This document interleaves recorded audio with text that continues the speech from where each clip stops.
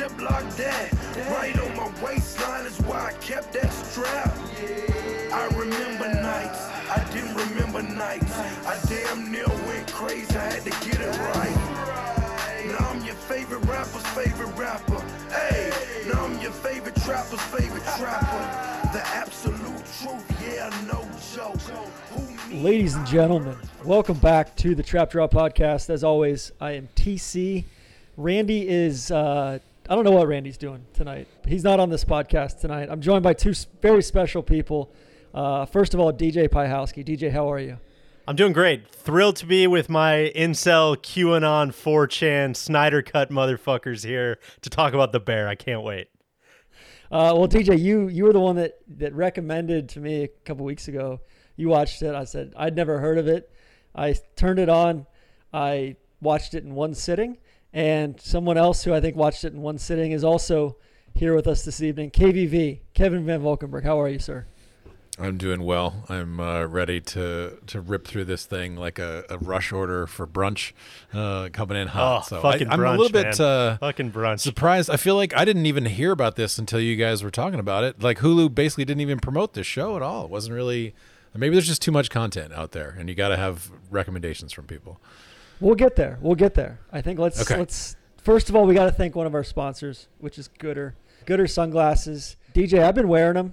Like crazy. I've been wearing them today with my new goatee thing going on. I look like a, one of the true patriots. Put a camo hat on and all set there. But I've got like 6 pairs of Gooders. I got a pair in my golf cart. I got a pair in my car. I got a pair in my wife's car. I got a pair in a stroller. I got a pair in my golf bag. They're great. I don't have kids, so I'm not at a point in my life where I'm constantly misplacing stuff or breaking stuff. I look forward to that maybe someday in the future. I just got one tried and true pair that I wear them all the time. They're right by the front door. I grab them when I leave. I moved to a place that the sun is out much, much less, which is unfortunate. So, I hope I get to keep using my Gooders as much as I did down in Florida. Well, they're no slip, no bounce, all polarized. They look great on and off the course, and they start at $25. Built with a golf-specific lens, Gooder sunnies, shades, sunglasses, whatever you want to call them. All the HD contrast and performance without the hefty price tag. Right now, you can go to Gooder.com. That's GOODR.com and get 15% off your entire order when you use code TRAPDRAW at checkout. That's TRAPDRAW. No space or anything like that. And all orders over $50 get free shipping in the U.S. That's 15% off with code TRAPDRAW at Gooder.com. We appreciate their support. So, yeah, it's crazy. I'd never heard of this show before. It was originally on FX, right? Yeah, I think it kind of came out. I honestly don't know the inner workings. I think they dropped it all at once on Hulu. I think Hulu and FX have a pretty, symbiotic relationship. And I think they put all the episodes out at once, and it was kind of just a slow trickle of word of mouth, I think. I mean, I think they kind of ramped up. I started seeing a lot of Instagram ads and kind of random promotion from it. And the people in my Instagram feed, Twitter feed, whatever, that I heard about it from are, it wasn't a lot of people, but the people who were talking about it were exceedingly passionate to a point that made it really stand out and kind of cut through. I gave it a shot. I feel like I said this to both of you guys. It's a tough sell for me. A show about a early 30s guy who moves back to the Midwest, loves food and apparently Wilco. That's a tough one to sell to me, but I kept an open mind, stuck with it, and it was probably the best show, I think I've seen this year. I mean, it's just, I absolutely loved it. I had not heard of that at all. In fact, when you mentioned, we had made that joke about, if you're a white guy who loves Wilco and loves the Midwest, I was like, is it going to be like a white guy show? And it's actually like one of the most diverse shows probably on TV in a lot of ways. And really a show about working class people, which you don't often actually get in a way that's not, comedic or sort of condescending. And so I had not watched Shameless, which I know the lead actor was sort of one of the kind of leads in, and I only really recognized a couple of the other actors. The one guy plays Mikey, or not Mikey, but his cousin who was in Girls. He was what's her name's boyfriend, the folk singer, and girls. But other than that, kind of pretty much a new cast. Man, visually the show just kind of like crackles. I mean, it's just the way that the shots bounce from one thing to the next, and you're looking at quick hits of food, and that just looks delicious. I couldn't have been more like sort of quickly hooked. Let's do a little synopsis, just if people have no idea what the hell we're talking about. The Bear is a show about a guy who is kind of a classically trained Michelin star executive chef. His brother kills himself, passes away in Chicago, and the brother, Carmy, the main character of the show, has to come back to Chicago and kind of run the family cult classic Italian beef restaurant. And, a lot of growth and struggle ensues. Tron, let me start with you. You were on the top of my list as someone to recommend this show to. I'm just set the table because I think this is maybe your first Perfect Club. Is that right? It's my first Perfect Club with you guys. I think I've done one or two, but I don't know if those are real Perfect Clubs, right? So, I think we've got, so we can take that offline. DJ, I do want, I've one correction here as well, and that is it's a James Beard award-winning chef, not a Michelin star. Right. Sorry, but that's a stand down there on that one. But I was going to ask, so you're, after you for that. That's all right. We'll work through it. Instant mea culpa on my end for the, for that one. But Tron, I know you're not. I wouldn't call you a massive TV guy. Is that fair to say? Yeah, I don't really watch much TV at all. I watch, a little bit of Chopped. I watch Top Chef, and then I just binge. Like when I start a show, I will watch it all the way through. I'll watch 5 episodes in a night. I'll watch 6 episodes in a night.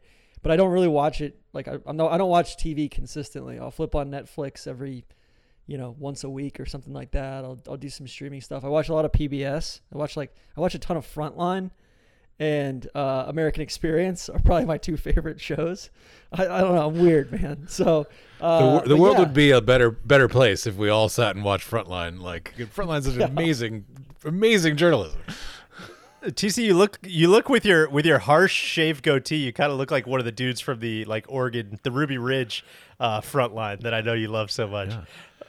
Either that or John Fetterman, the candidate for Pennsylvania governor. Exactly.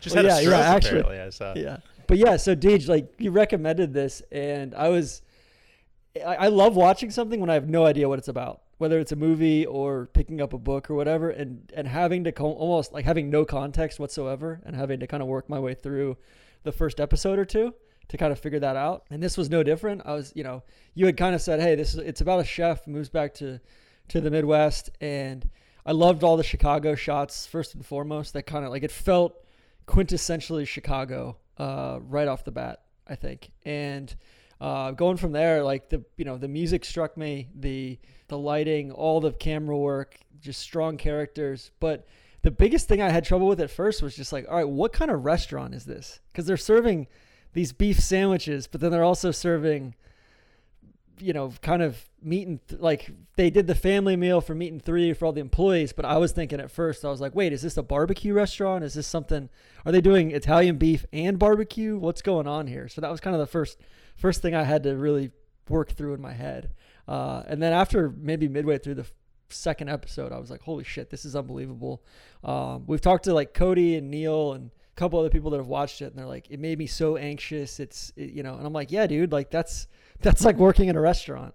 And I think that nervous energy throughout the entire thing where everything's kind of on a razor's edge is exactly why it resonated. I totally agree. And I think that is, we'll get much deeper into detail on that with what, we get into episode 7, the oneer, the kind of single shot episode, which is pretty much unlike anything I've ever seen on TV. But I think that's kind of the main takeaway that most of the people have, in reviews or whatever, is it really passes the restaurant bona fides. So I want to start with kind of 2 topics. One, let's set the table as far as your guys' restaurant food service experience, if any. Let's Kevin, anything you coming to the table with anything? Judgment free zone, of course. Here, sure.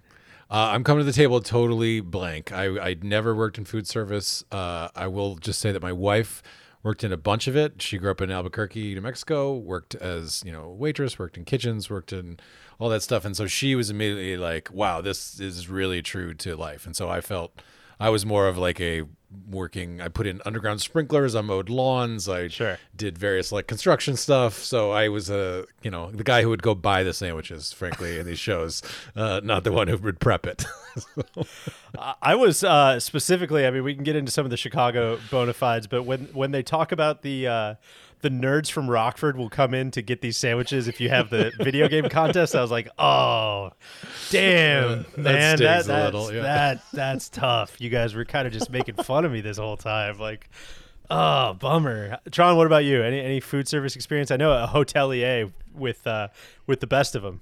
Yeah, lots. The reason I got into hotels was because I had so much food service experience. I worked in a restaurant for 3.5 years in college. That was like, how I was lucky enough, my parents paid for college, but I, for any sort of spending money or summer jobs and really all through the school year, I just liked working at this restaurant in Oxford where I went to school. So it was a fine dining restaurant. It was the nicest restaurant in town, which not saying a whole lot for Oxford, but also like it was the one where, people would have like people's families would come in from Chicago or Cleveland or DC, and like you would have your graduation party there, all the professors would eat there and everything. And actually it was a classically trained chef who had worked at a bunch of places in Chicago, who came back with his wife. They had met at a restaurant in Chicago, came back with his wife and started this restaurant. And there was a bar upstairs, and it was called Alexander House. And then the bar upstairs, I'm trying to think what the name of the bar upstairs was, but basically they moved back to Oxford, Ohio and started this fine dining restaurant. And that was, so it's kind of, there's some similarities there. And then after college, I worked in Atlanta. I worked at a couple places, business casual, pseudo fine dining stuff. And then got into hospitality, got into to hotels, and met my wife in hotels. And her parents both went to Cornell for food service, restaurant, hotel management. And her dad was a chef. Her parents started like 4 or 5 restaurants down in Naples, Florida when she was growing up. So, and like I looked at going after college, I had no idea what I wanted to do. So I looked hard at being a chef, at going to Culinary Institute of America. And I remember, my cousin's my cousin's a James Beard Award-winning chef. And it's very much like he almost convinced me not to do it. He's like, hey, you really, really, really have to accept that the lifestyle sucks and that you're going to get burned out and all that. And so I kind of found something that was a little bit adjacent to that with hotels. But yeah, as far as just the general culture and the lingo and all that stuff, it's like, I feel like I've had one foot into it, but I don't have the culinary bona fides, but at the same time, I feel like I have a certain fluency in the back of the house, if that makes sense. It does. And I'm in a pretty similar boat as well. I worked at very similar kind of story, the Country Club of Peoria when I was in college. Basically worked there just so that I could play golf on Mondays, which I was never able to do because I was in school. Who could have saw that coming? But worked there as a kind of busser, like busboy type job for a couple years when I was a freshman, sophomore in college.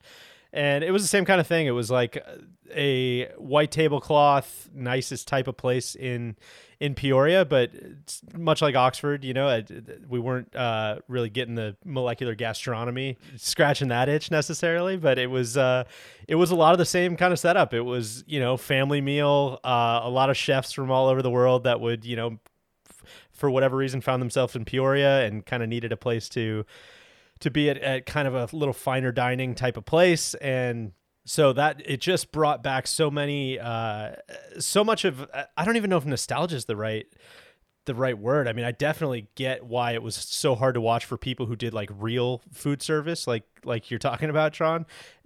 But also what stuck with me was kind of I guess camaraderie is the easiest word of just like, man, what a shitty job 98% of the time. And then you get to that 2% at the end of the day, and you just like feel like you've gone to war with these people, and it's just completely us against them. It is like everybody says they're getting into it because, you know, they love serving food and putting a smile on people's faces. That is so like not the case in the moment. Everybody fucking hates everybody. Everybody's pissed. Everybody, like, you can't believe that lady just sent back that steak. Fuck that.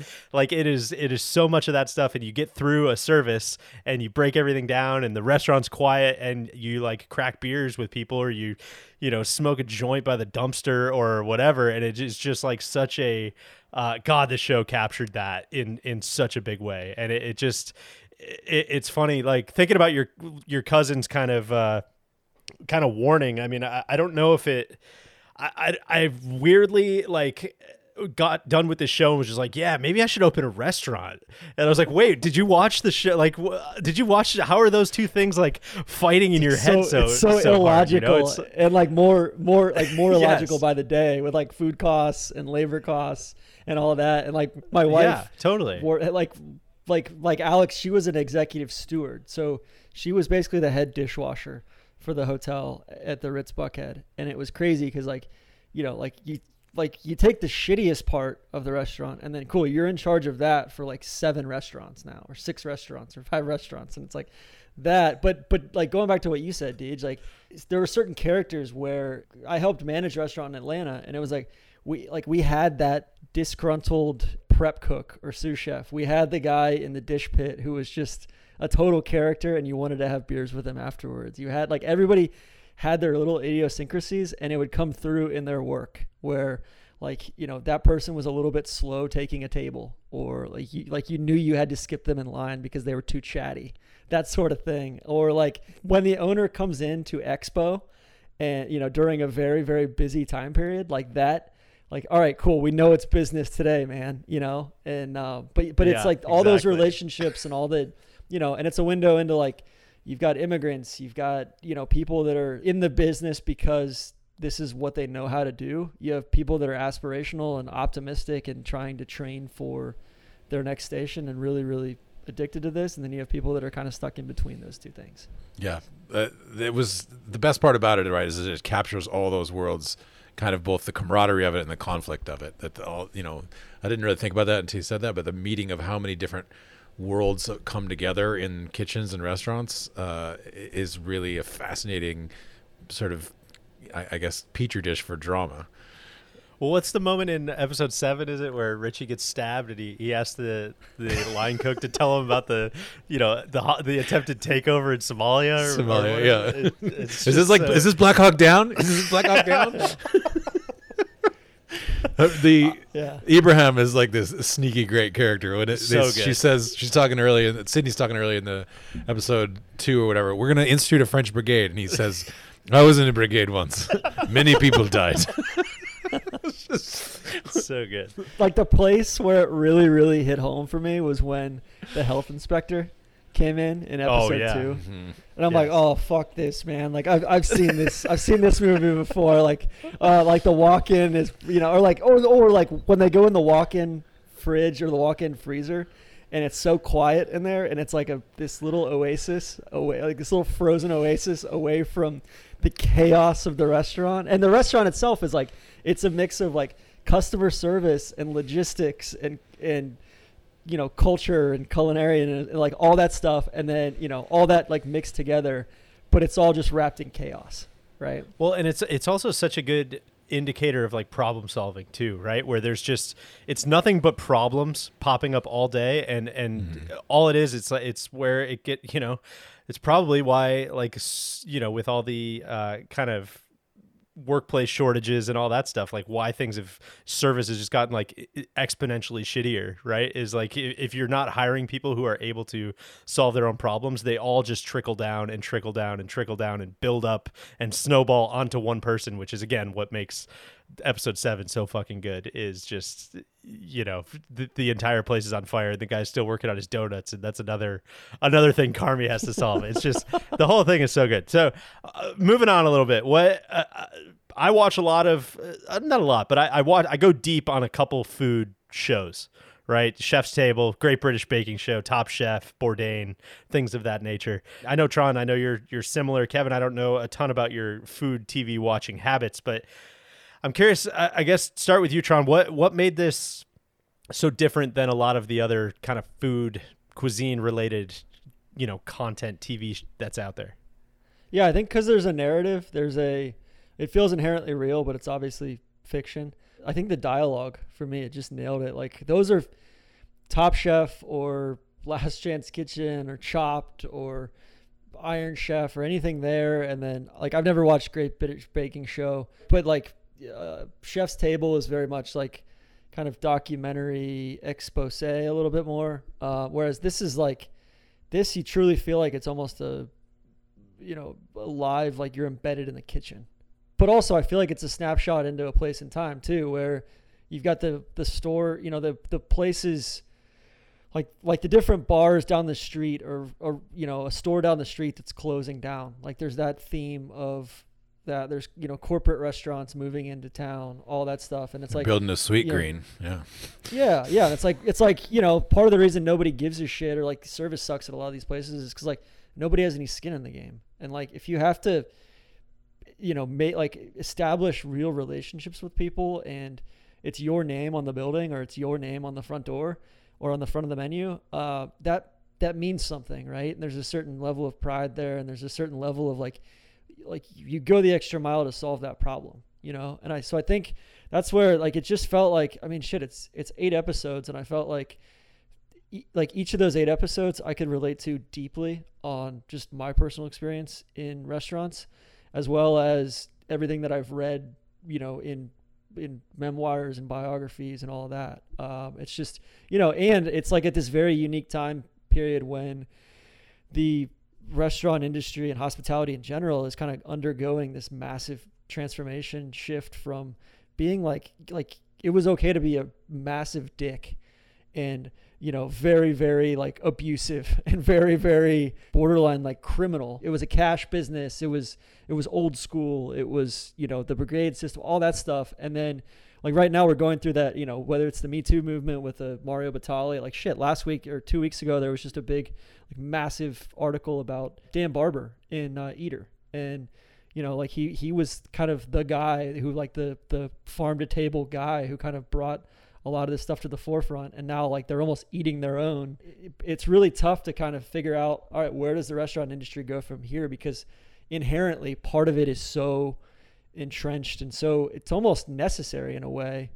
Maybe not necessary, but like a lot of people do feel it's necessary to, like when you're in the kitchen, like I think it is so raw and so combative and so, just chaotic that the only thing that can cut through that sometimes is that, directness and really, really like brutishness and like almost like abusiveness. Right. And so it's kind of, I think this was released at a really interesting time period, like within kind of the arc of the restaurant industry as well. And like post COVID too, it's like, hey, it's tougher than ever for restaurants to stay open. So long story short, like this kind of, it's radically different from anything I've watched as far as food stuff, but also it's radically different in that it feels like, hey, sometimes the best stuff is right there in front of your nose, and you can really invest in your own neighborhood and invest in where you live.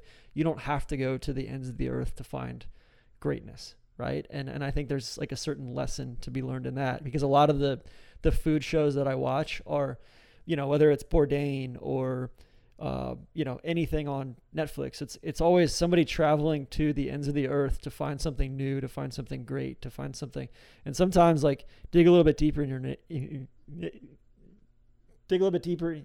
own neighborhood, because that stuff is like right under your nose sometimes.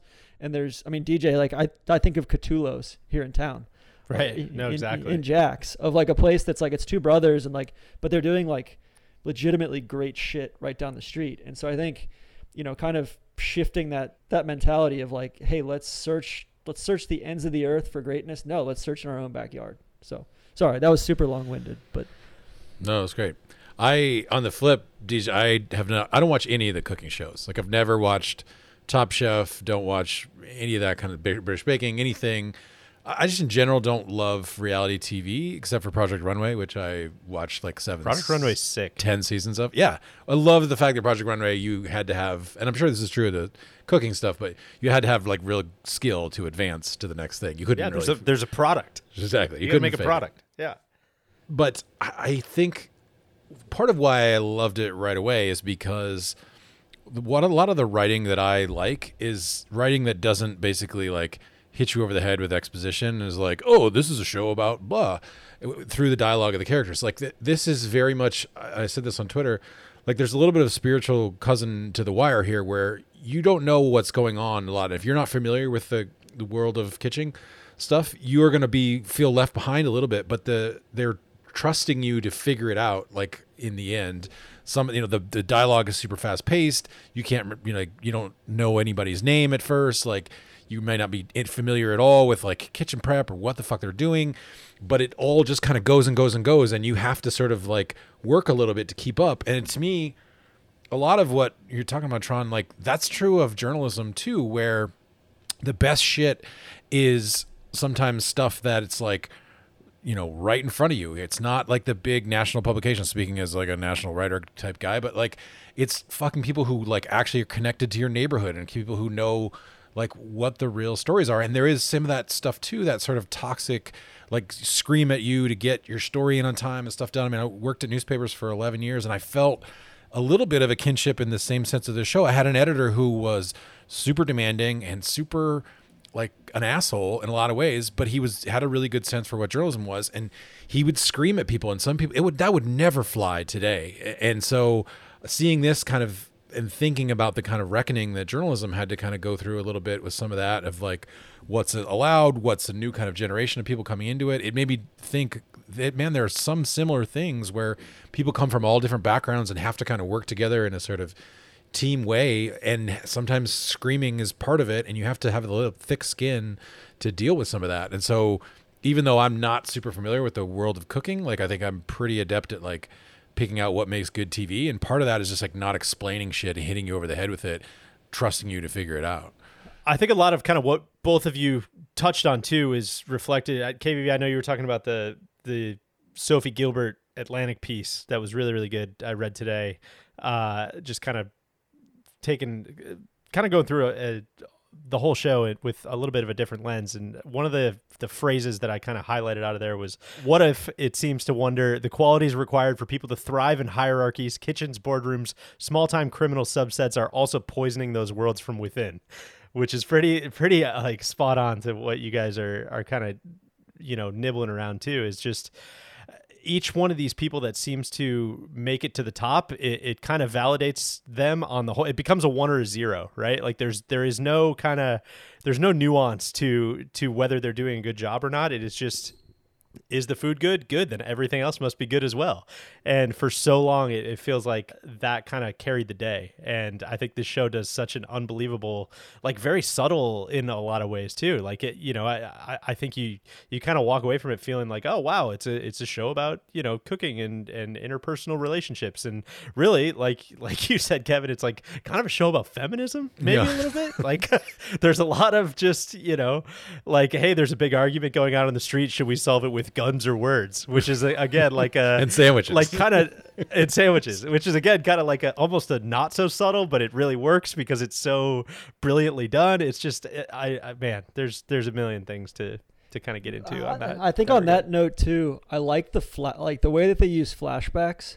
You kind of I think you see the first one in episode 2 where Carmy's like going back to his time. I think it's in New York. Going back to his time working at, wherever he won that James Beard or wherever he was with Joel nominated McHale for that rising chef. Yeah, and it's like, it kind of leads you into that a little bit, but then you're left wanting more backstory or more context there, and then you're really, you're given that later on. I don't know if it's episode 5 or episode 6, but where it's like you said, KVV, it's not like it's the opposite of obvious, right? It's super nuanced. It eases you in on these different themes, and it just gives you a little taste, and it kind of marinates, and then it comes back to it, and it comes back to it, and it loops back around. But like, it never hits you in the face. It's up to you to really decide. And and like, I think on that note, like one of my favorite characters is Tina. Like she's Yeah. she's awesome because she's very much like that. Because at first you're like, oh fuck this lady, like she's terrible. She's completely sabotaging Sydney. It's like, but then there's so much. They just keep building depth. Like it's like an iceberg. There's so much depth right below the surface there. And then her son comes to the restaurant and all that. It's just it's fantastic. It's such an earned moment too when she and Sydney have their sort of agreement of like the potatoes are good, and that look that she gives Sydney where it's like this satisfaction of like, hey, I was like respected and listened to, and like I feel like I've done a good job. Like that was such a great acting moment, and then there's no words exchanged really after they kind of part, but just that 10 seconds between where they kind of look at each other and nod is great. There's a certain depth there with that too, where like you said, it's earned. Like you can't fake that. You can't. That's not anything that words can say. That's not anything that. And I think Sydney is like the perfect. She's one of the best millennial characters I think I've ever seen. Where it's kind of like, hey, they don't want to be given everything for free. They want to work for stuff. They want to, but it's just like the in your face, kind of almost abusive, confrontational stuff isn't what it's about, right? It's about substance and depth and constructive criticism, but that doesn't mean it's soft. It just means like, let's just strip some of the other bullshit away from it. That's the toxic emotional stuff. All right, quick break to say thank you to our friends at DraftKings, our partners. Football fans, join the Premier League action for every game, every goal, and every shootout with the DraftKings Sportsbook. Right now, new customers can make a $5 bet and get $100 in free bets, no matter what, win or lose. Enjoy the soccer thrills all season long with exclusive odds, money lines, live props, and more. Looking to turn a small bet into a big payday with DraftKings same-day parlays? You can do just that. Create your own same-game parlay by combining multiple bets like which team will win, total goals scored, and boom, you have a shot at an even bigger payout. I have no idea what's going on with the Premier League. I think it's just starting up this year. So I need to get into that. I've been totally focused on Le Tour de France. Download the DraftKings Sportsbook app now. Use promo code NLU at sign up, and new customers bet just $5 on the Premier League and get $100 in free bets, win or lose. That's code NLU only at DraftKings Sportsbook. Minimum age and eligibility restrictions apply. See show notes for details. We thank them for their support of the Trap Drop podcast. Now back to the Perfect Club, the Bear. The Tina character, the Sydney character, the Carmi character, like they all kind of serve as like really good juxtapositions too. Who's the pastry chef is who? Marcus, right? Yeah. He is in that category as well. Richie's kind of in this category in a different way, but there's kind of like on one side of the scale or on one side of the room, you have these people who are just like, I need to go make a fucking difference in the world. I can't do that here. I need to do something bigger. I'm meant for bigger things. I can't believe you guys are just going to toil away in this fucking beef shop. I need to get out of here and go do these amazing things. And then you have Tina, who's just like, no, like I make the fucking potato salad the same way every day. Why are you fucking with this? What is your problem? And just those two things fighting each other and eventually kind of winding up in like, oh, I guess we're kind of similar. Was just such a cool journey throughout the season too. I really enjoyed that. I loved Cicero. Cicero's such a so good, like a fun, like, it's like a fun, I'm like, wait, is Cicero, like, are they going to Cicero? Because I know Cicero's, a suburb of Chicago or what here. And like in episode 4 when they're they spike, like basically everybody's asleep in there's Xanax in the cooler. And everybody's just asleep, and Cicero just goes with it. He's like, I'm into it. I kind of dig it, actually. I'm into it. Yeah. That was such a great reaction, right? Because you expect it to be like blowing up and like this, maybe like gangster type guy to flip his shit and like scream at Richie because he's been screaming at him, but he's still like, oh yeah, I'm into it. Like let's chill. Just a great reaction. Totally unexpected twist. One other thing I kind of wanted to mention. So Carmi, we're going to get to the monologue in the last episode, which is maybe the second most kind of biggest feat as far as the hashtag filmmaking goes. Just an unbelievable kind of 7 minutes of television there. But there's a line in there where it's very simple, but he's just talking about how, this restaurant means a lot to people. It means a lot to me.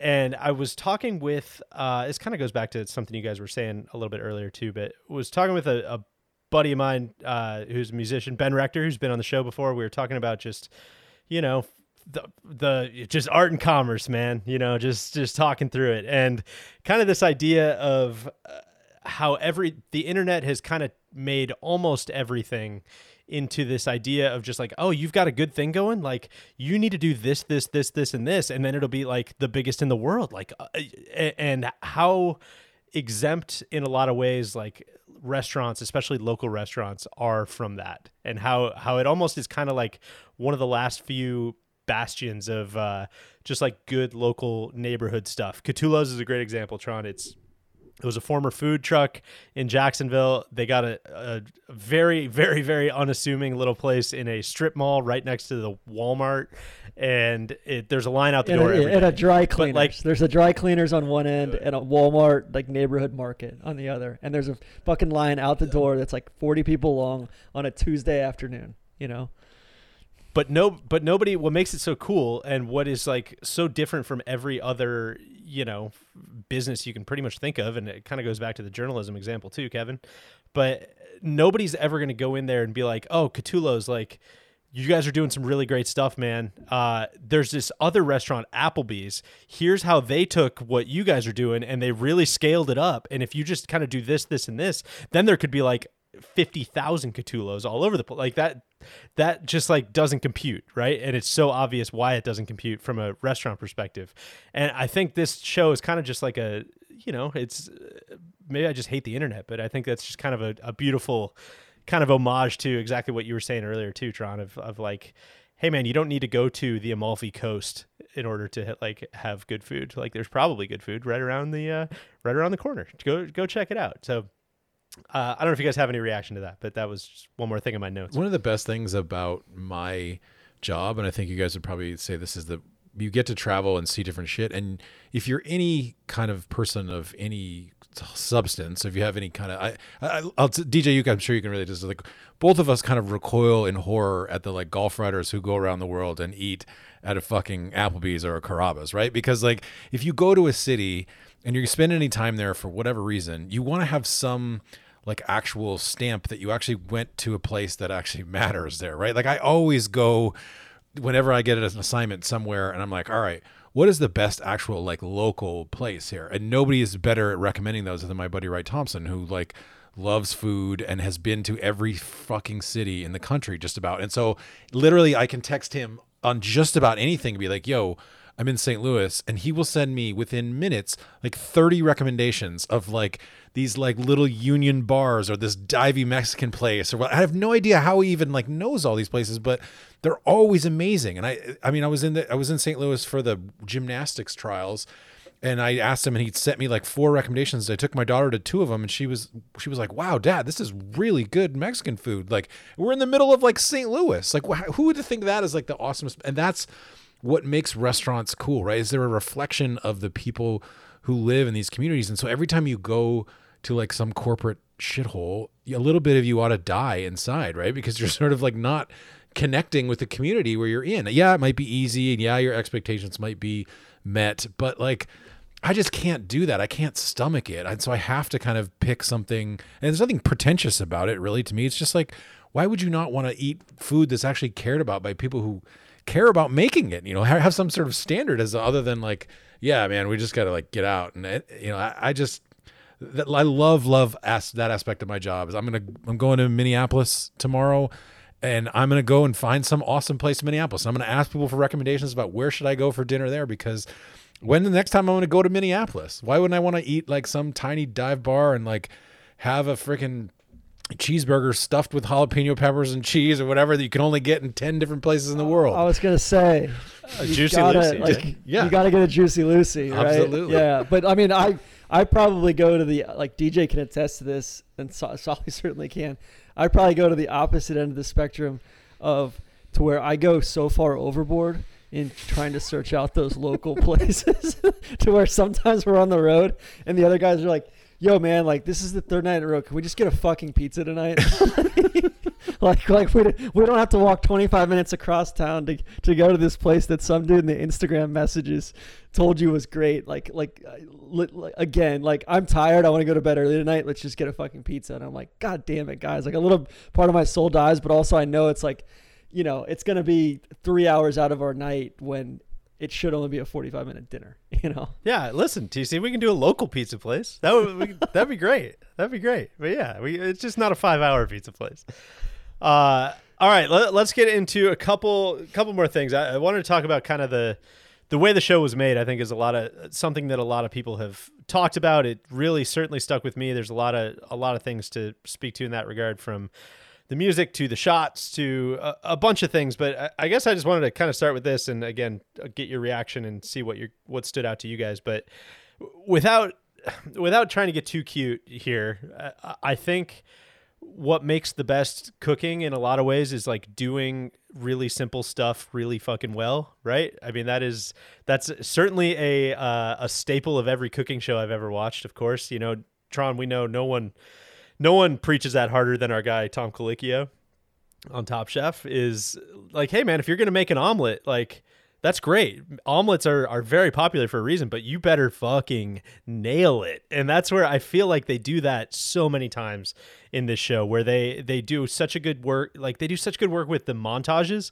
and it's not just, you know, here's a flashback montage. It's working in a bunch of weird stills or a bunch of offbeat old photos that tell a story so much cooler than like some recreation of their childhood would tell the story. They do such a good job with the music, which we'll get into in a minute. But even like the B-roll of Chicago, like how many times have all of us seen B-roll of the L train or of the, you know, all the Hancock building and Wrigley Field and all these, like they do such a good job even with that stuff, just being at weird or interesting angles. Or there's a couple shots of Carmy like down on the beach. That's exactly what I was going to say, where I was like, wait, fuck, are they in like the Caribbean right now or something? Like where totally are they? Threw me.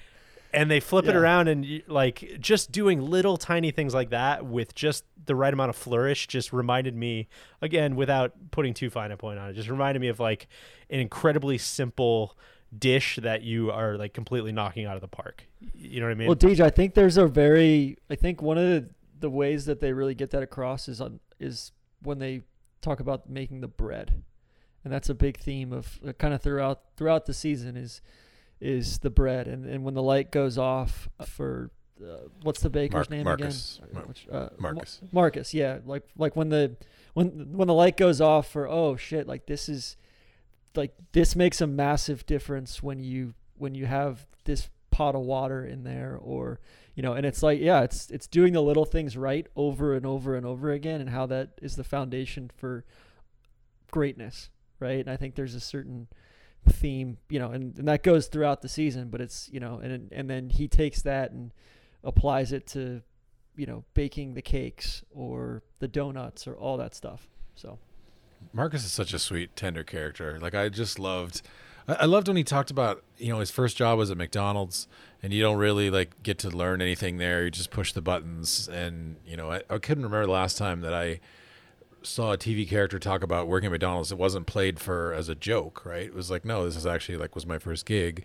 And there's a kind of the dignity in that of like, yeah, this is the first thing that I learned to do, and I moved on to this. And it was like watching his mind open up to the expansiveness of like the art of baking. And like, you know, we're getting the paint book so they can look through all the various colors as he's looking for inspiration. Like, man, I loved that whole scene between him and Sydney, where they're both kind of thinking about quitting, whether they'll go back, and they're kind of, you know, just trying to understand each other a little bit. And the food that she made, the sea bass there, my wife was like, I make sea bass a lot, and she was like, could you make that reduction please with our next sea bass thing, because like that looked amazing. So that was a great scene with the two of them in her kitchen, just, you know, sitting there. It was like tender, and there was a certain innocence about it too, right? Where it was like two people trying to find their way in the world and dealing with the vagaries of their future, but also like deeply, deeply in the moment and just enjoying something simple like that dish. It was, yeah. Well, that was a cool and that's moment. what that's what I was going to say too, is like getting back to kind of the man, this is so authentic to the restaurant experience.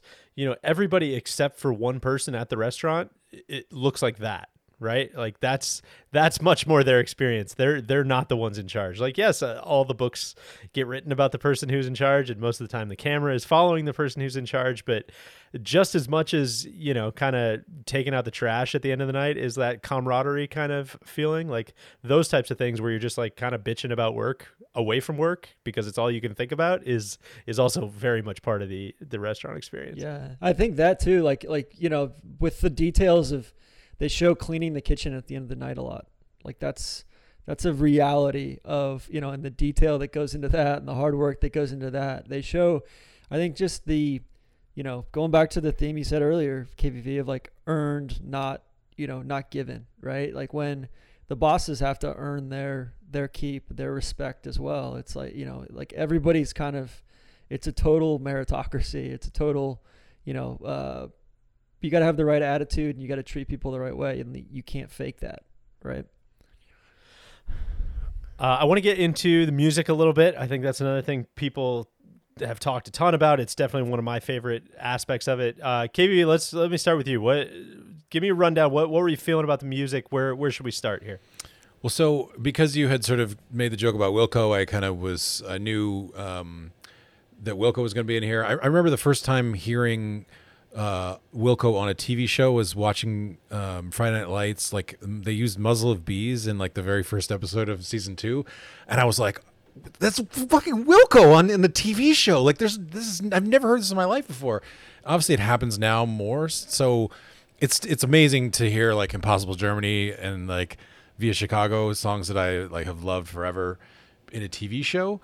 But it is also kind of like one of the things that I really love about Stephen Hyden, a music critic, is he sort of talks about how like one of the best parts of Lady Bird, and DJ, I know you and I have talked about this, is that he makes Lady Bird have like music that Lady Bird, the character, would actually like in real life, right? It's not like some super hipster shit that like only like music critics would be into. It's like Crash by Dave Matthews. And there's a little bit of element of that in this show too, where it's like, no, like John Mellencamp is like it's an important part of an episode. Is the, you know, check it out. And like St. Dominic's Preview, like by Van Morrison, the live version is like a pretty important part. And so there's like some old school stuff mixed in with like that kind of, you know, early 2000s fare. All of it fits the mood really well, right? None of it is pretentious. None of it is like particularly douchey. It's just like, no, man, like this is exactly what like, you know, dudes like Carmy and probably Richie would be listening to, you know? There's a great piece Stephen Hyden wrote. I think you texted to me actually, but the Uprocks piece about where he talked to the creators, the EPs, about kind of why they picked the songs they picked. And yeah, it's exactly what you're saying. They're not trying to comment on like Wilco being cool or uncool or postmodern or post cool, or is this, you know, some sort of commentary on the white singer songwriter's decline in America? They're like, no, we just fucking like Wilco, man. Like there's not really much more to it than that. And I laughed so fucking hard at it. It is so specific, but when Richie gets back in his car and he's listening to the Counting Crows, and he's not just listening to the Counting Crows record, he's listening to the Counting Crows Across the Wire, which is a CD that was in my car for 12 fucking years, and I know every inflection on that album. I knew immediately it was the live version. I knew which live version it was. I felt like I don't even know that I even thought about the fact that CD was in my car for so long, but it absolutely was. Have and they seen me lately? Have seen me lately? Yes, it's so good. But I think where I always get tripped up about stuff is where a lot of the like music choices end up getting very hipster is because you don't want to seem obvious and you don't want to seem like the best way I ever heard it put. I think Paul Thomas Anderson was on one of the Ringers podcasts or something, and he was talking about Licorice Pizza, and he was talking about how like, yes, I used Life on Mars in my movie, but like my number one intention was that Life on Mars was not doing all the heavy lifting. Like that wasn't, I wasn't relying on David Bowie to to do all the heavy lifting for me. Like, it's still up to me to create the characters, to create the moment, to create the tone, and then hopefully that matches up with the song and it's 1 + 1 = 3, right? And this show just does that over and over and over and over. And it's not like we've all watched very bad shows where we would have walked away being like, yeah, man, John Mellencamp, the show was fine, but like they played that John Mellencamp song. I love that song. That's cool. Like, that was not the case. It was very much like, yeah, Via Chicago works fucking perfectly here because of all the other hard work you've done. And there's a million restaurant metaphors there as well. It just feels inherently earnest, right? It's like they're not trying to get through to you all these other things, and there's not like ulterior motives, right? It just feels like, hey, like we're telling a very rich, compelling, like colorful story here, but we're doing it like through the characters and through the dialogue, and then the other stuff is just like supporting and complementary, right? It's not like we're trying to drive a bunch of messages in these very veiled ways, right? Right, and it doesn't become which this day and age is like kind of rare, and like it shows a certain amount of restraint, and it's kind of like, holy shit, like I feel invigorated by this instead of exhausted by it after I watch it, Yeah, you don't feel manipulated, right? Like, you don't feel like any of these songs were they weren't trying to make them into like TikTok sensations. They weren't trying, like, it's just, yeah. I was also really happy reading that Stephen Hyden piece.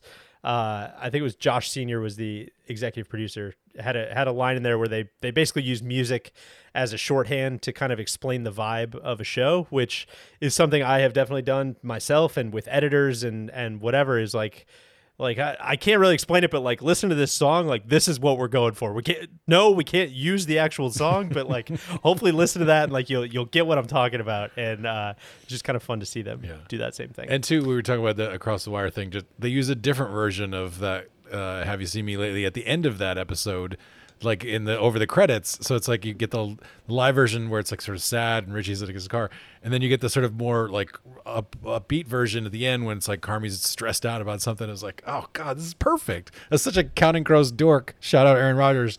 Like it resonated so much for me. He didn't. Did he text you about that moment? Yeah, I hope. I'm still waiting for that text. He has my number, so in case he wants to reach out and talk about the bear. He was he was getting that tattoo. I think so. Yeah. So he's probably there was lions on that, right? That's Not right. Bears, but exactly. lions. I think another character that I really liked is it Fack? Yes.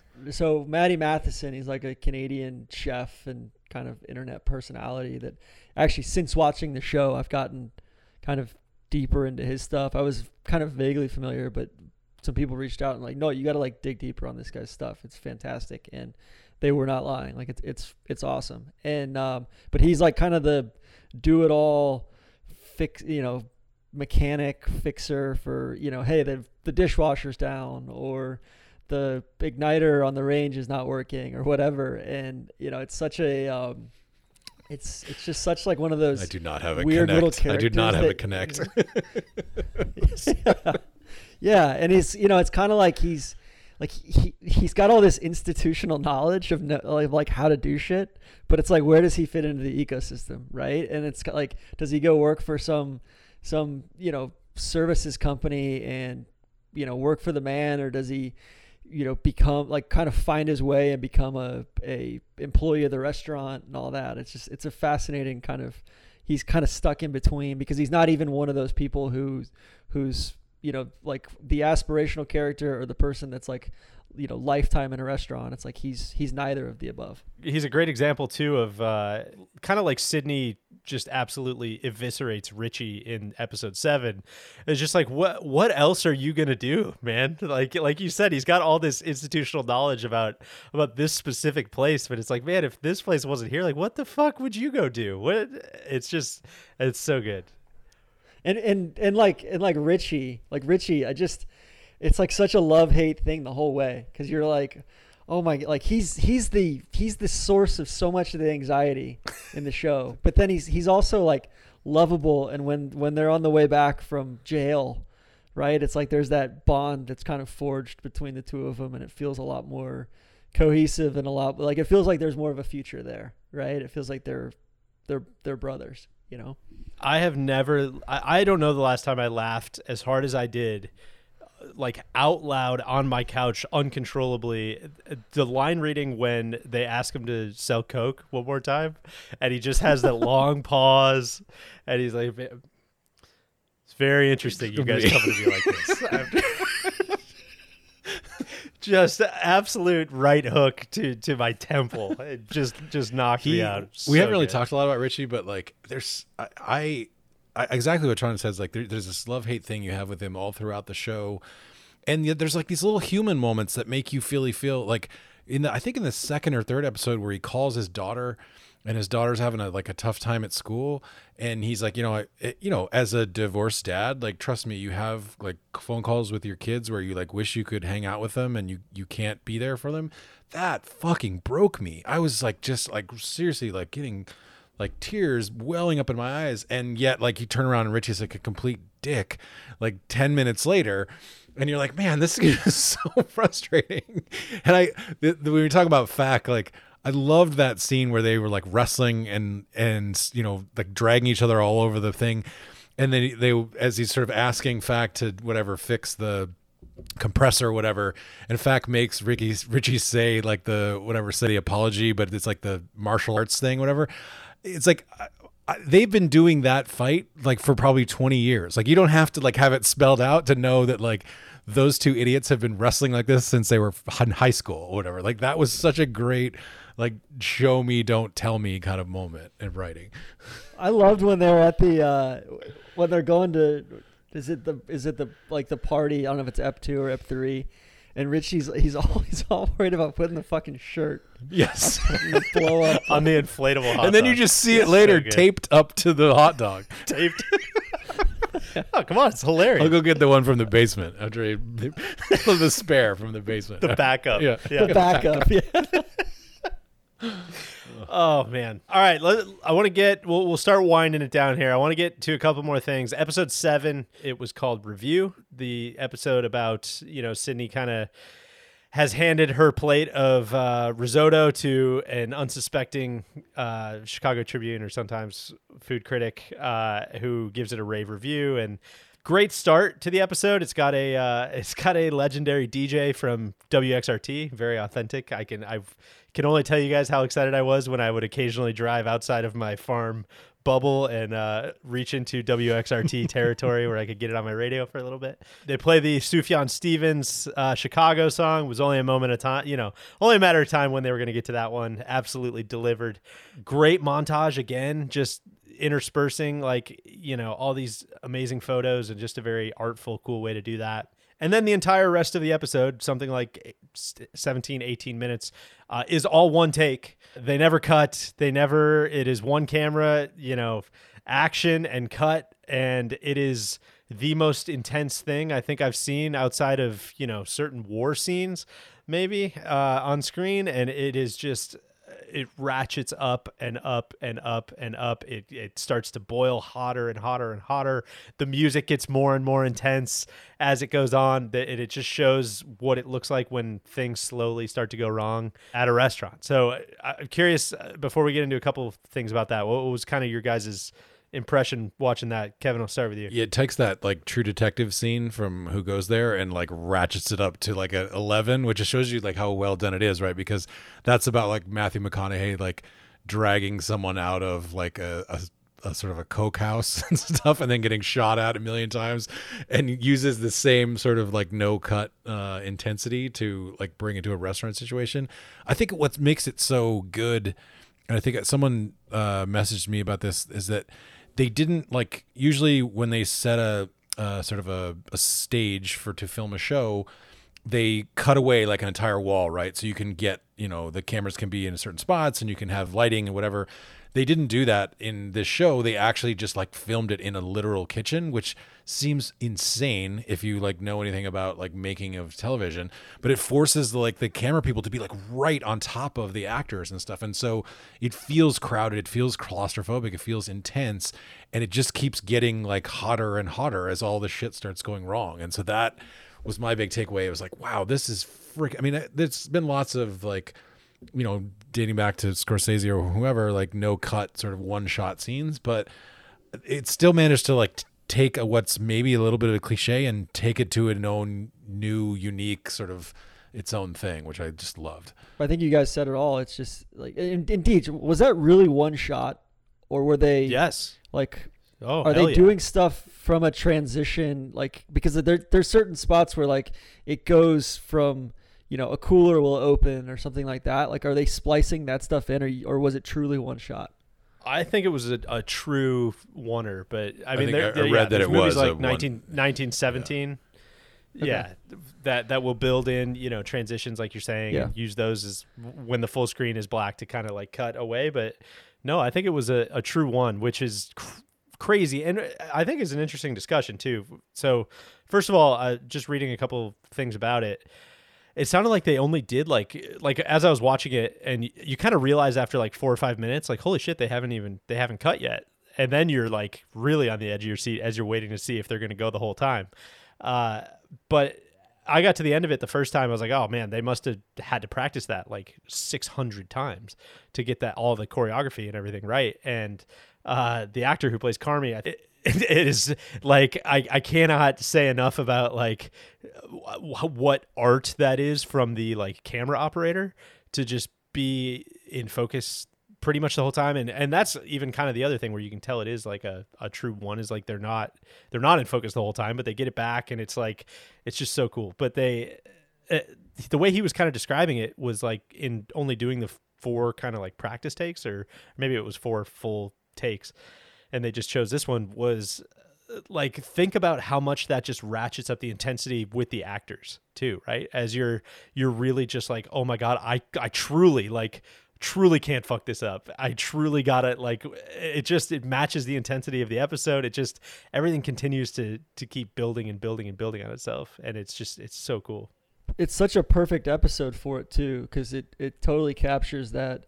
You've got A, just the lunch rush in and of itself. B, you've got the whole to-go service thing, which is its whole own thing of like the whole role of to-go food and, kind of takeout in today's food culture. And, is that a good thing or a bad thing? And, that was when my anxiety was going nuts, when the printer just keeps spitting off all of those fucking tickets. Yeah.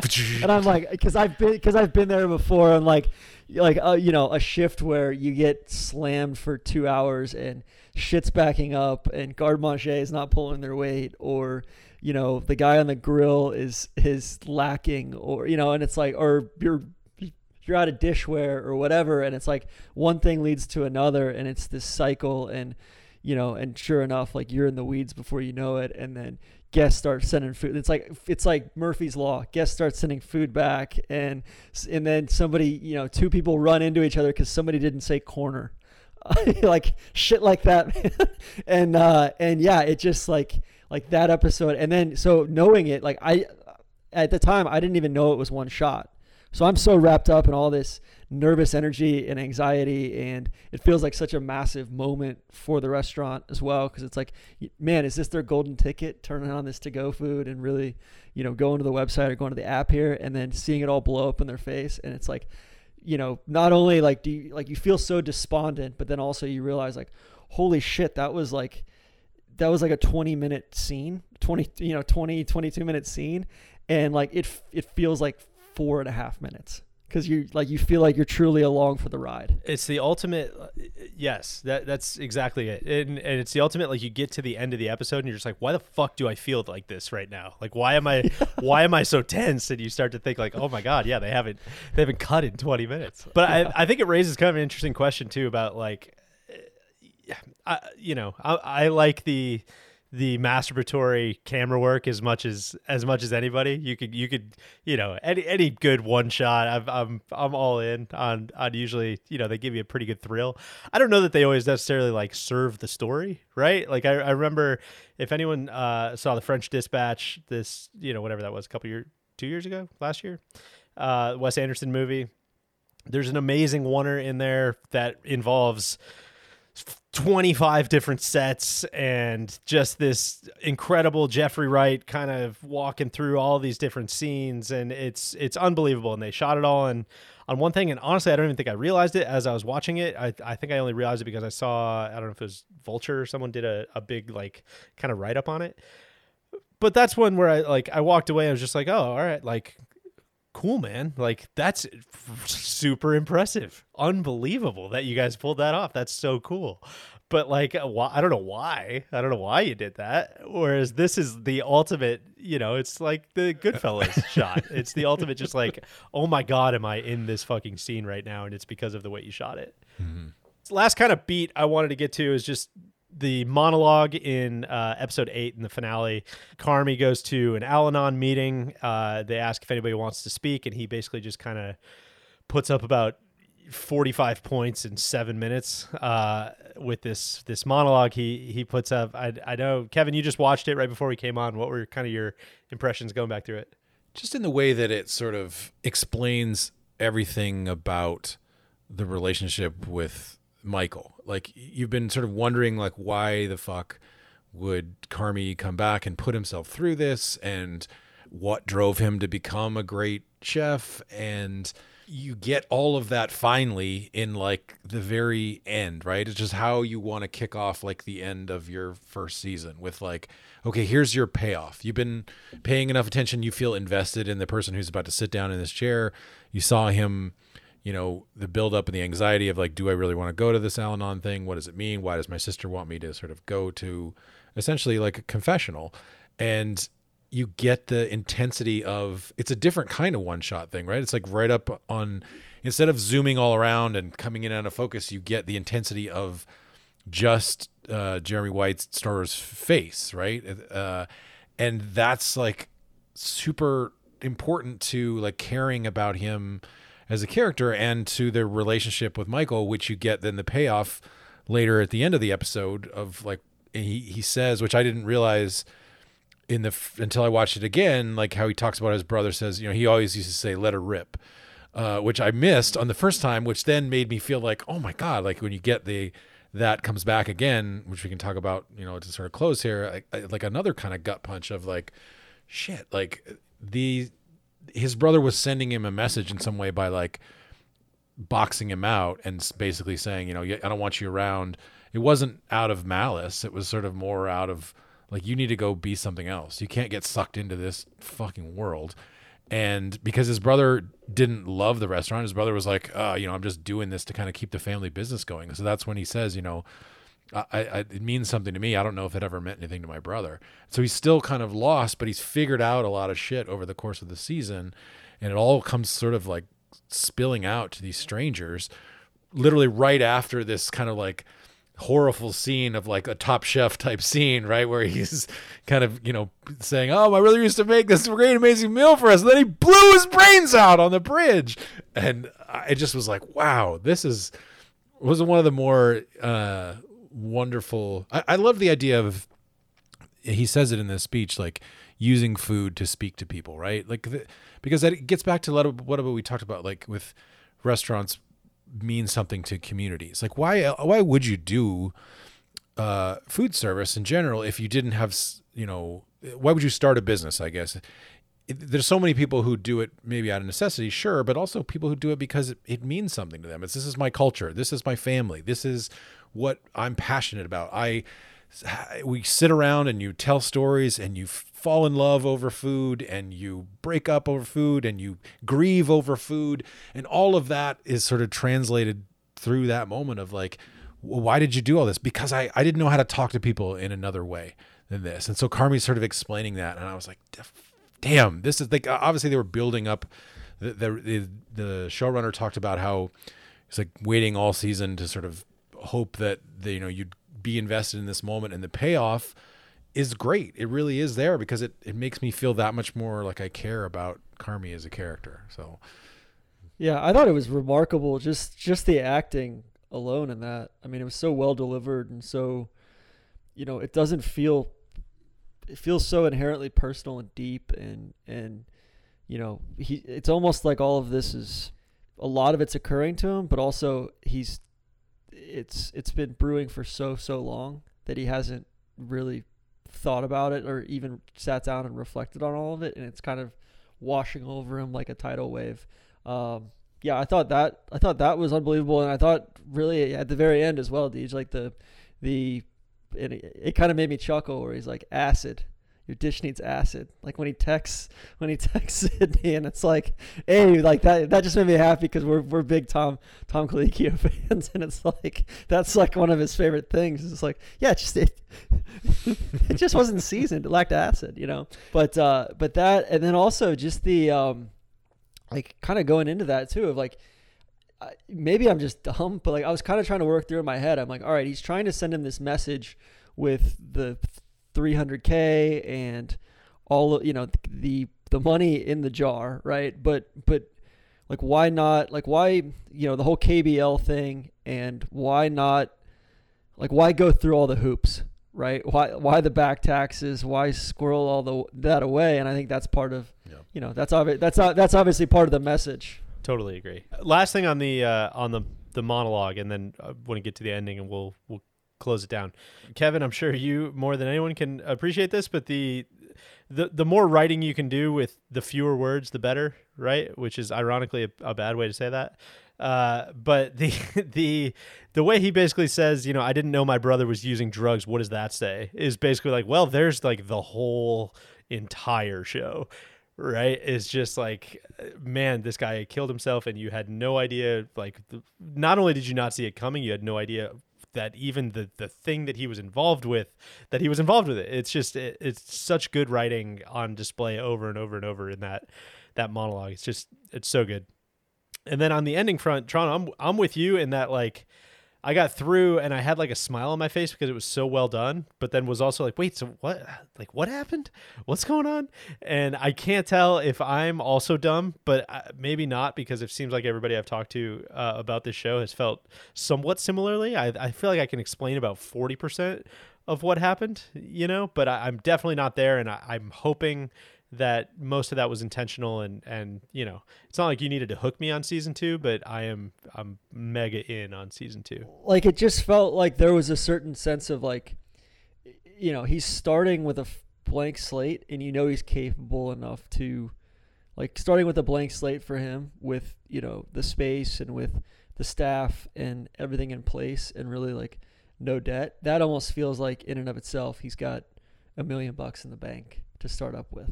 Right. It's like he's already got the money to start the restaurant. And I think that's where, you know, I think like it's taken me a while to get there, but like I'd rather that be the case than, oh, hey, there's another 300K on top of the 300K to pay off the debts and stuff, you know? So if you look at it from the story standpoint, right? Like I think you could say, okay, Mikey was maybe squirreling this money away in the tomato cans to sort of protect it from not only, you know, being seized in some sort of like if the shit fails, but also protect it from himself. Like if he's that bad of an addict, what better way to basically like hide your money and basically like keep some sort of wall or, you know, guardrails up so that you don't spend it or burn it through on pills or do stupid shit with it.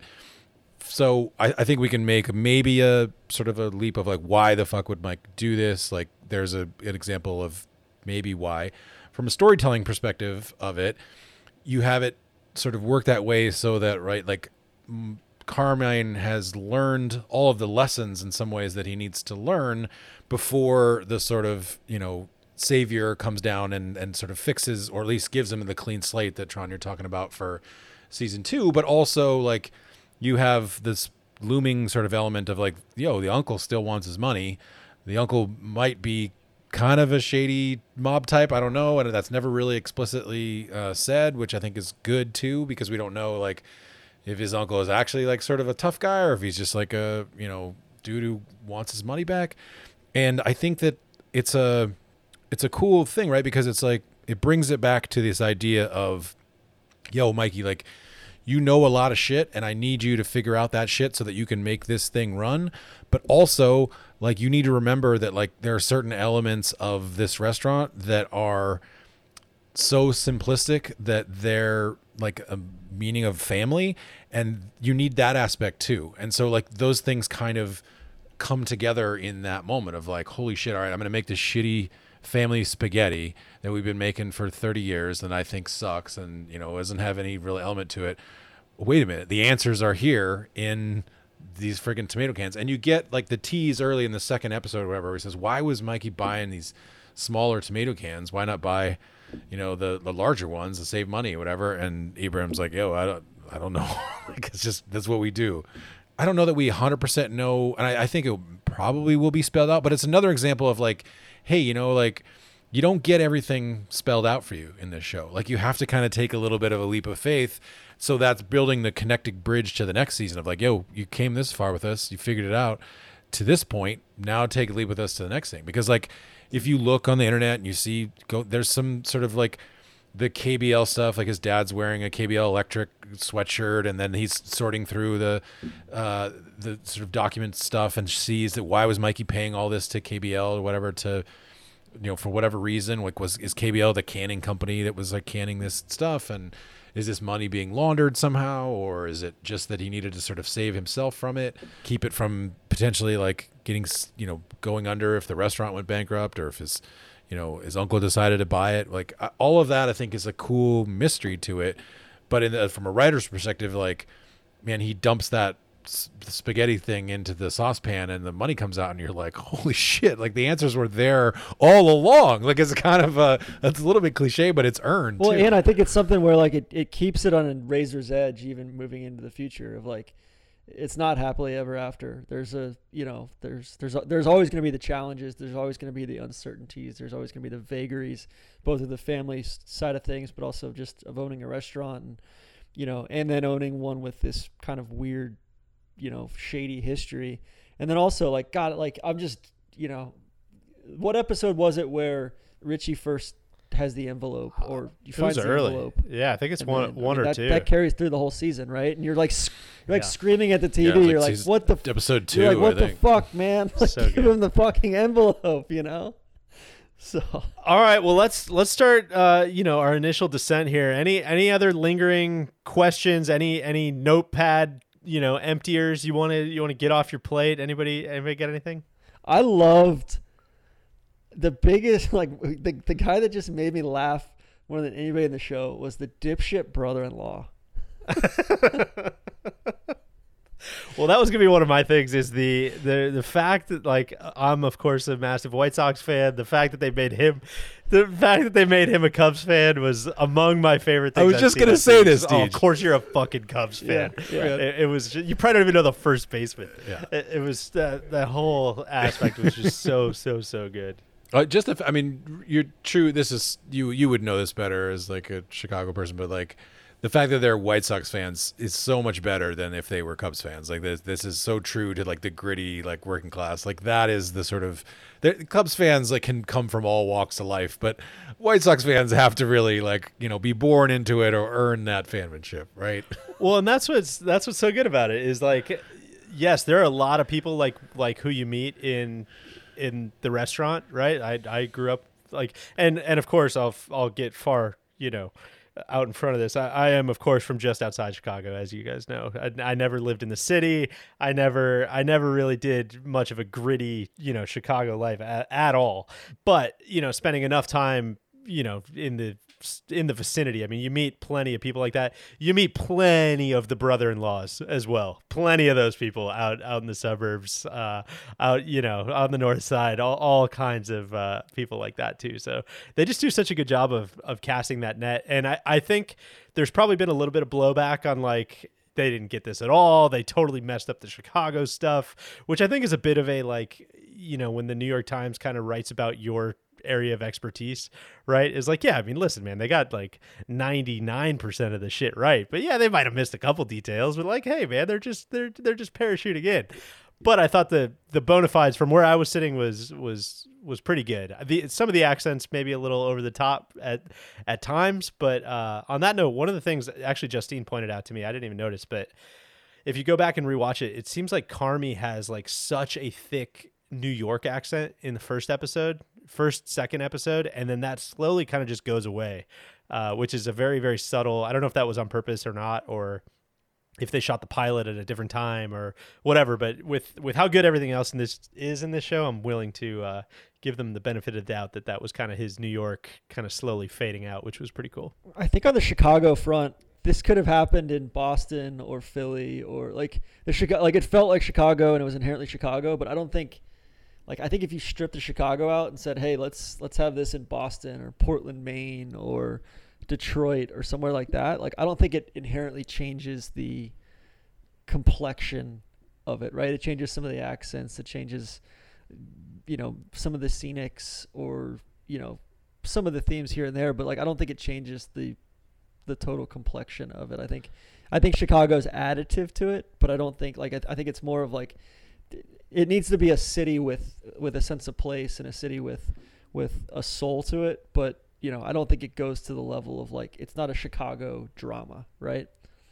No, I totally agree. I think I think you nailed it. It's additive, right? It's Chicago's a hook. It's easy and fun to watch a show about Chicago, but yeah, I agree. It could have kind of been something else anywhere. Too that I really, really enjoyed was just the variety and episode length. It's not like they're forcing it into, and I'm sure that drove FX nuts, right? But as far as scheduling and stuff, yeah.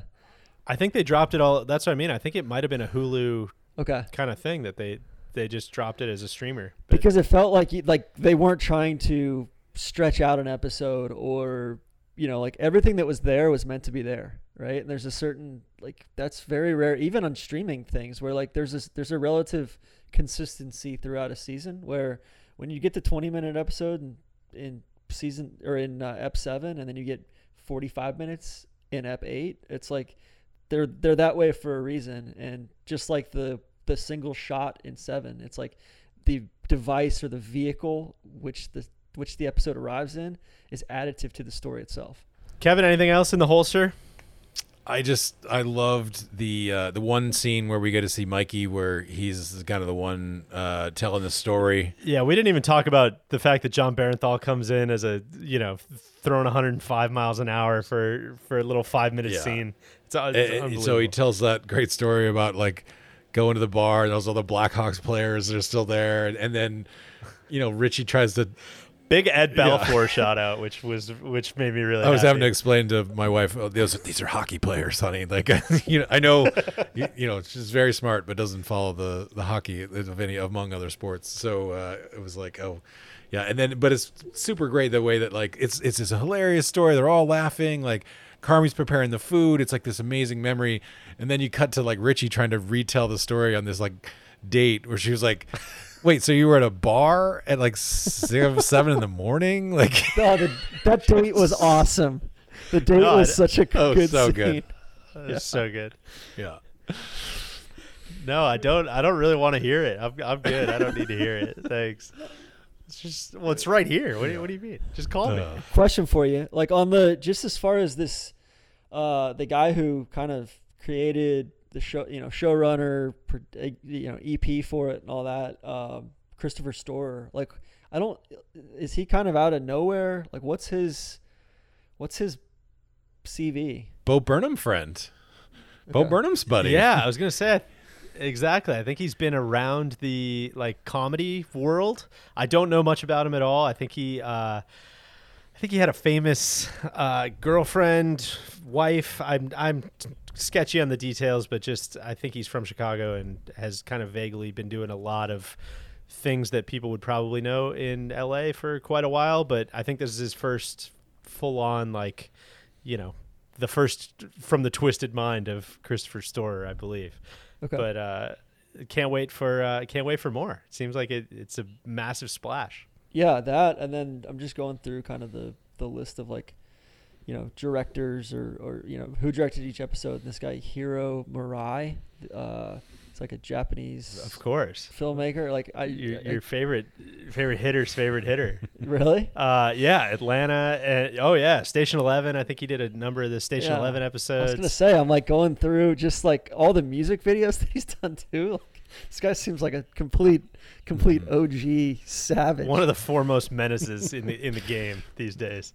Absolutely. I think he's a bit of a directed the infamous "This Is America" Childish Gambino video. It looks like. So I mean, I guess where does this fit in as far as like, did this get passed around? Was this like something that kind of came about? Like, as far as the context for this season of this, is this Christopher Storer guy been trying to make this series for a long time, or is this something that came about quickly? I think so. That was kind of the story that I heard anyways, was that it had been kind of passed around or kind of sitting on the shelf for quite a while, and taking a bunch of meetings and never quite got over the finish line. And it's just it's great when those stories are the ones that kind of pop. I love when I love that. And I love that also, I mean, we kind of mentioned it. It was almost one of the first things I think we talked about, but the fact that Christopher Storer's very unknown, the fact that most of the actors in here outside of a couple of the cameos, right? Like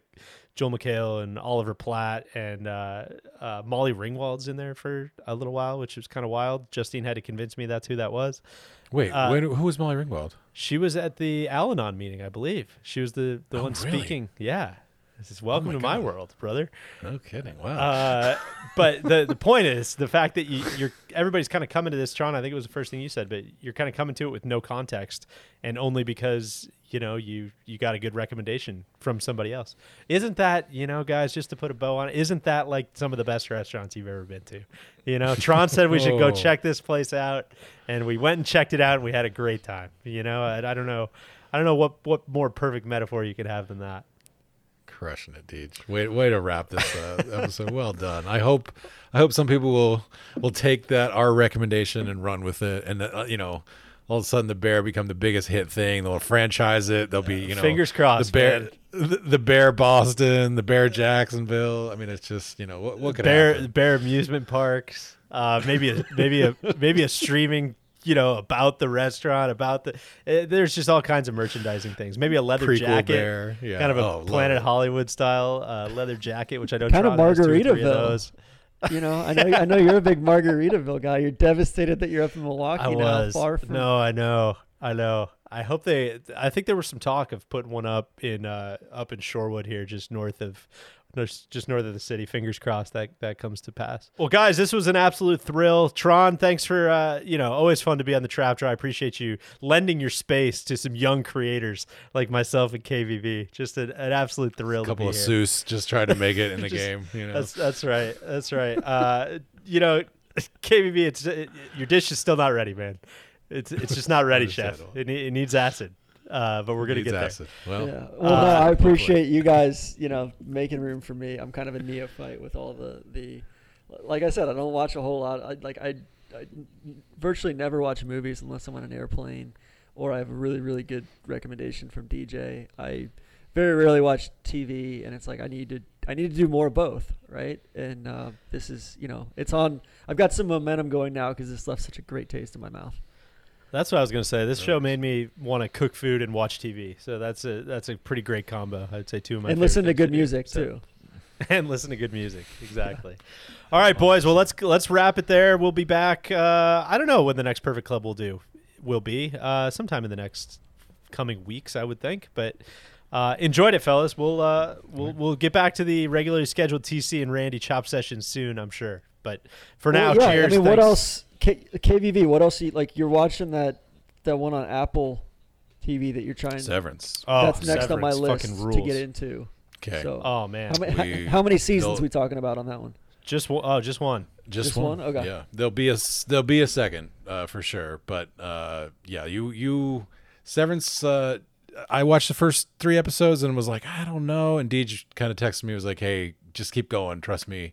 And I'm very glad that I did, because the payoff is certainly worth it. So if you've reached that point where you're like, man, this is a little dark, I don't know if I really am into this, like, it's awesome. And so, yeah, I think that feels like it's got to be the next one. Randy's a massive fan too, I know. The Bear, Severance, and Stations 11 would be like my big 3 hitters this year. Like, I would recommend those to anybody who is looking for a show that's really, all of them are single season shows for right now. And I don't think Station 11 is going to come back, but The Bear is coming back and Severance will come back. So, but right now you haven't fallen behind. You can get into them. So Yellow That's good to Jackets know. is next on my list, I think. So. It feels less daunting when there's one season. Yeah. I don't have to Exactly. watch 3 up front or whatever. So, awesome. Well, thanks guys. Okay. All right, guys. Thanks, chefs. Thanks, chef. Nice is the spot for that trap draw.